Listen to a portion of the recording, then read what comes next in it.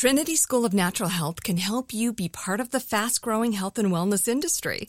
With an education that empowers communities, Trinity grads can change lives by applying natural health principles and techniques in holistic practices or stores selling nourishing health products.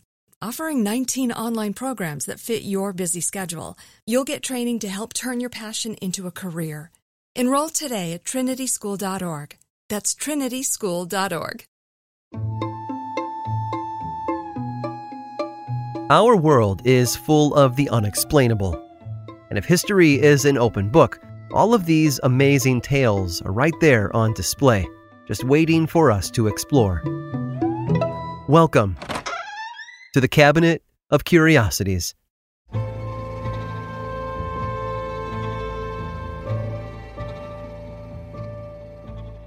The March of Progress is a ruthless one. In its wake, it leaves the antiquated and inefficient behind, while the demands for newer, faster, and better get louder and louder. Player pianos gave way to phonographs, which were eventually put out of pasture by 8-tracks. Those lost the war against cassette tapes and CDs, which eventually led to the rise of streaming music over the internet. But one thing is certain about the past, and technology in particular: it doesn't go away forever, and it tends to repeat itself.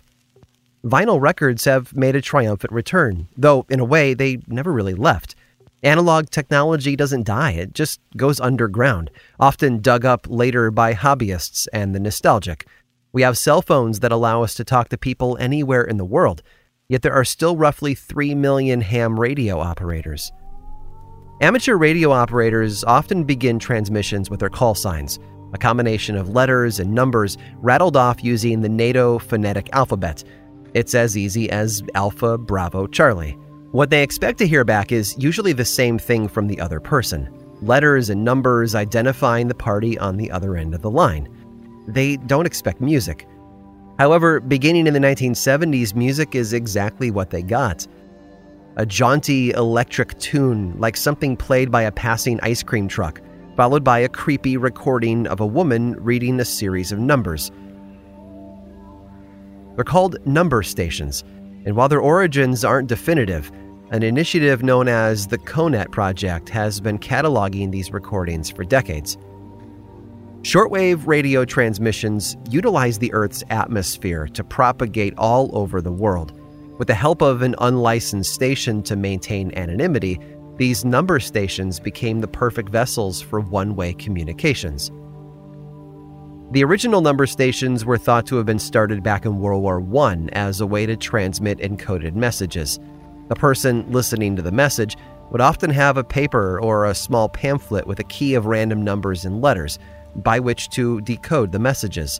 Once they'd been deciphered, the keys would then be shredded, making it nearly impossible for enemies to uncover its meaning. From 1959 to 1991, the Gong station in East Germany broadcast coded number groups that corresponded to specific times and locations where active spies would be dropped. Air Force printer Joachim Preuss used those recorded messages to transcribe over 16,000 documents for his superiors.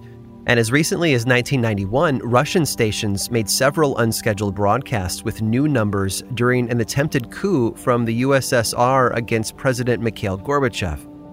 Several years later, Cuban spies were caught decoding 1,400 pages worth of secret messages being transmitted by a local station. Some of those messages said things like, "Prioritize and continue to strengthen friendship with Joe Dennis," and "Congratulate all female comrades for International Day of Women."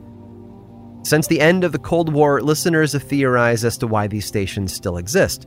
Some believe drug cartels are using them to coordinate shipments across the U.S. border. Others think they're still being utilized by the counterintelligence community for their original purpose. In fact, many of the prevailing theories about the use of number stations were confirmed in the late 90s by a government official from the United Kingdom, who stated that the transmissions were not meant for regular users, including ham radio operators. Despite the proliferation of technology, such as cell phones, email, and Twitter, number stations are still in use today, and new ones have been known to crop up from time to time.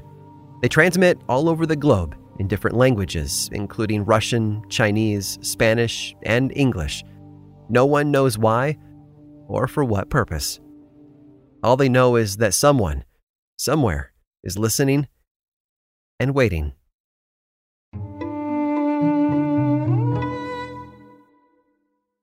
Trinity School of Natural Health can help you be part of the fast-growing health and wellness industry. With an education that empowers communities, Trinity grads can change lives by applying natural health principles and techniques in holistic practices or stores selling nourishing health products. Offering 19 online programs that fit your busy schedule, you'll get training to help turn your passion into a career. Enroll today at trinityschool.org. That's trinityschool.org. Right here, right now. Find your beautiful new floor at Right Rug Flooring. Choose from thousands of in-stock styles, ready for next day installation, and all backed by the right price guarantee. Visit rightrug.com. That's RITERUG.com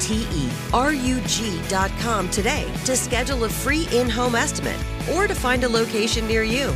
24-month financing is available with approved credit.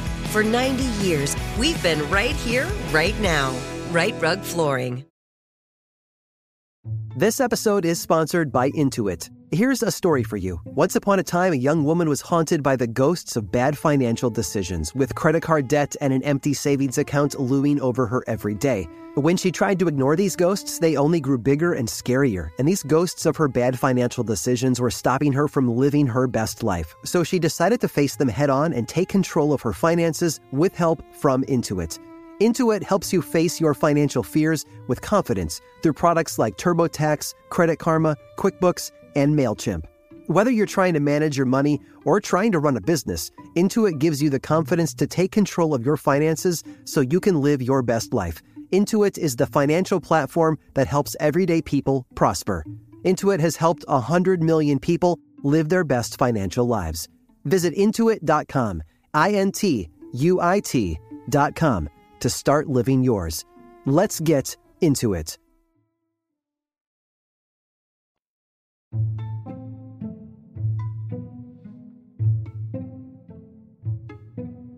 The Cannes Film Festival brings over 100,000 people to the shores of the French Riviera every year. Among the guests and general tourists, you'll find directors, actors, producers, and some of the wealthiest members of Hollywood's elite, accepting awards and making deals. And where do these elite members choose to stay? Many prefer the luxury of the Carlton Cannes, an Art Deco hotel that has been featured in films like To Catch a Thief, starring Cary Grant and Grace Kelly. In the film, Cary Grant plays a former cat burglar trying to clear his name after he's accused of a string of robberies plaguing the hotel's guests. It's an eerily appropriate film to be set at the Carlton, seeing as how the hotel has been a hotbed of crime over the years, ranging from simple pickpockets to brazen armed robberies. Those who choose to spend the night in one of its suites must do all they can to hold on to their valuables. But even then, their diligence may not be enough. Not when someone is holding a gun to their head. Literally.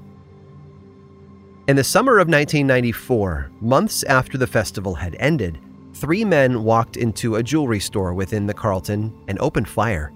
Guests and employees fell to the ground. The assailants smashed the glass cases housing over $60 million worth of jewelry, while terrified hostages kept their heads low and their eyes pointed at the ground. The whole affair was over in minutes. When it was clear that the thieves had gone, everyone got up and assessed the damage. No one had been killed or shot. Glass lay shattered on the ground as the smoke dissipated. Authorities arrived to take statements and investigate the scene. They inspected the walls, the ceiling, and all the places where the guns had been fired and found nothing. No bullets, no bullet holes, no evidence that anything had been fired at all.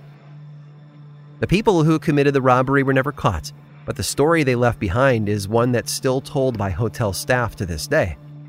Beginning in 1996, it was labeled as the costliest jewel heist in history, according to the Guinness Book of World Records. And whenever a similar crime occurs in the world, the robbery at the Carlton inevitably comes up as well. It's a fun tale, especially since it was clear the people responsible had no interest in hurting anyone, only making off with millions in stolen jewels. But dig a little deeper, and you'll notice something strange. There was no mention of the robbery in any newspaper at the time, including local outlets. No TV reports were broadcast. No photos exist of the crime scene. Even the items that were stolen weren't described to the police, who claim they have no record of the heist either. And according to Guinness, they published their ranking without any verifiable source to back it up. So, did the incident even happen? The same could be asked of a similar robbery in 2013 in which a suspect stole over $136 million worth of precious stones in just 30 seconds. The jewels belonged to billionaire Lev Leviev, and the evidence leaves much to be discussed. The items were part of an outdoor exhibit where no security guards had been posted to keep intruders away from the tables. The thief approached a man and a woman working the booth where the jewels were going on display. One glimpse of the gun at the thief's side and they dropped to the floor. Then the thief reached behind the counter and grabbed a black bag that seemed to have been prepared ahead of time. On the way out, he also swiped 2 trays of random jewels. No one was ever caught for the crime, and it remains open to this day. The insurance company paid out roughly half the worth of the stolen merchandise, despite how quickly and seamlessly the job was performed. It was clear the thief had help on the inside, but no one could prove anything. Some say hotel employees assisted, while the French police have their own theory. They think Leviev orchestrated the theft himself as a way to resell his gems while also pocketing the insurance money.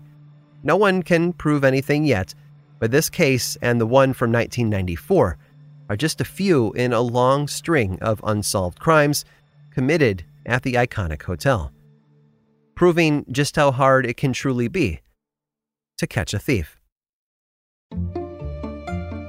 I hope you've enjoyed today's guided tour of the Cabinet of Curiosities. Subscribe for free on Apple Podcasts or learn more about the show by visiting curiositiespodcast.com. This show was created by me, Aaron Mahnke, in partnership with How Stuff Works. I make another award-winning show called Lore, which is a podcast, book series, and television show, and you can learn all about it over at theworldoflore.com. And until next time, stay curious.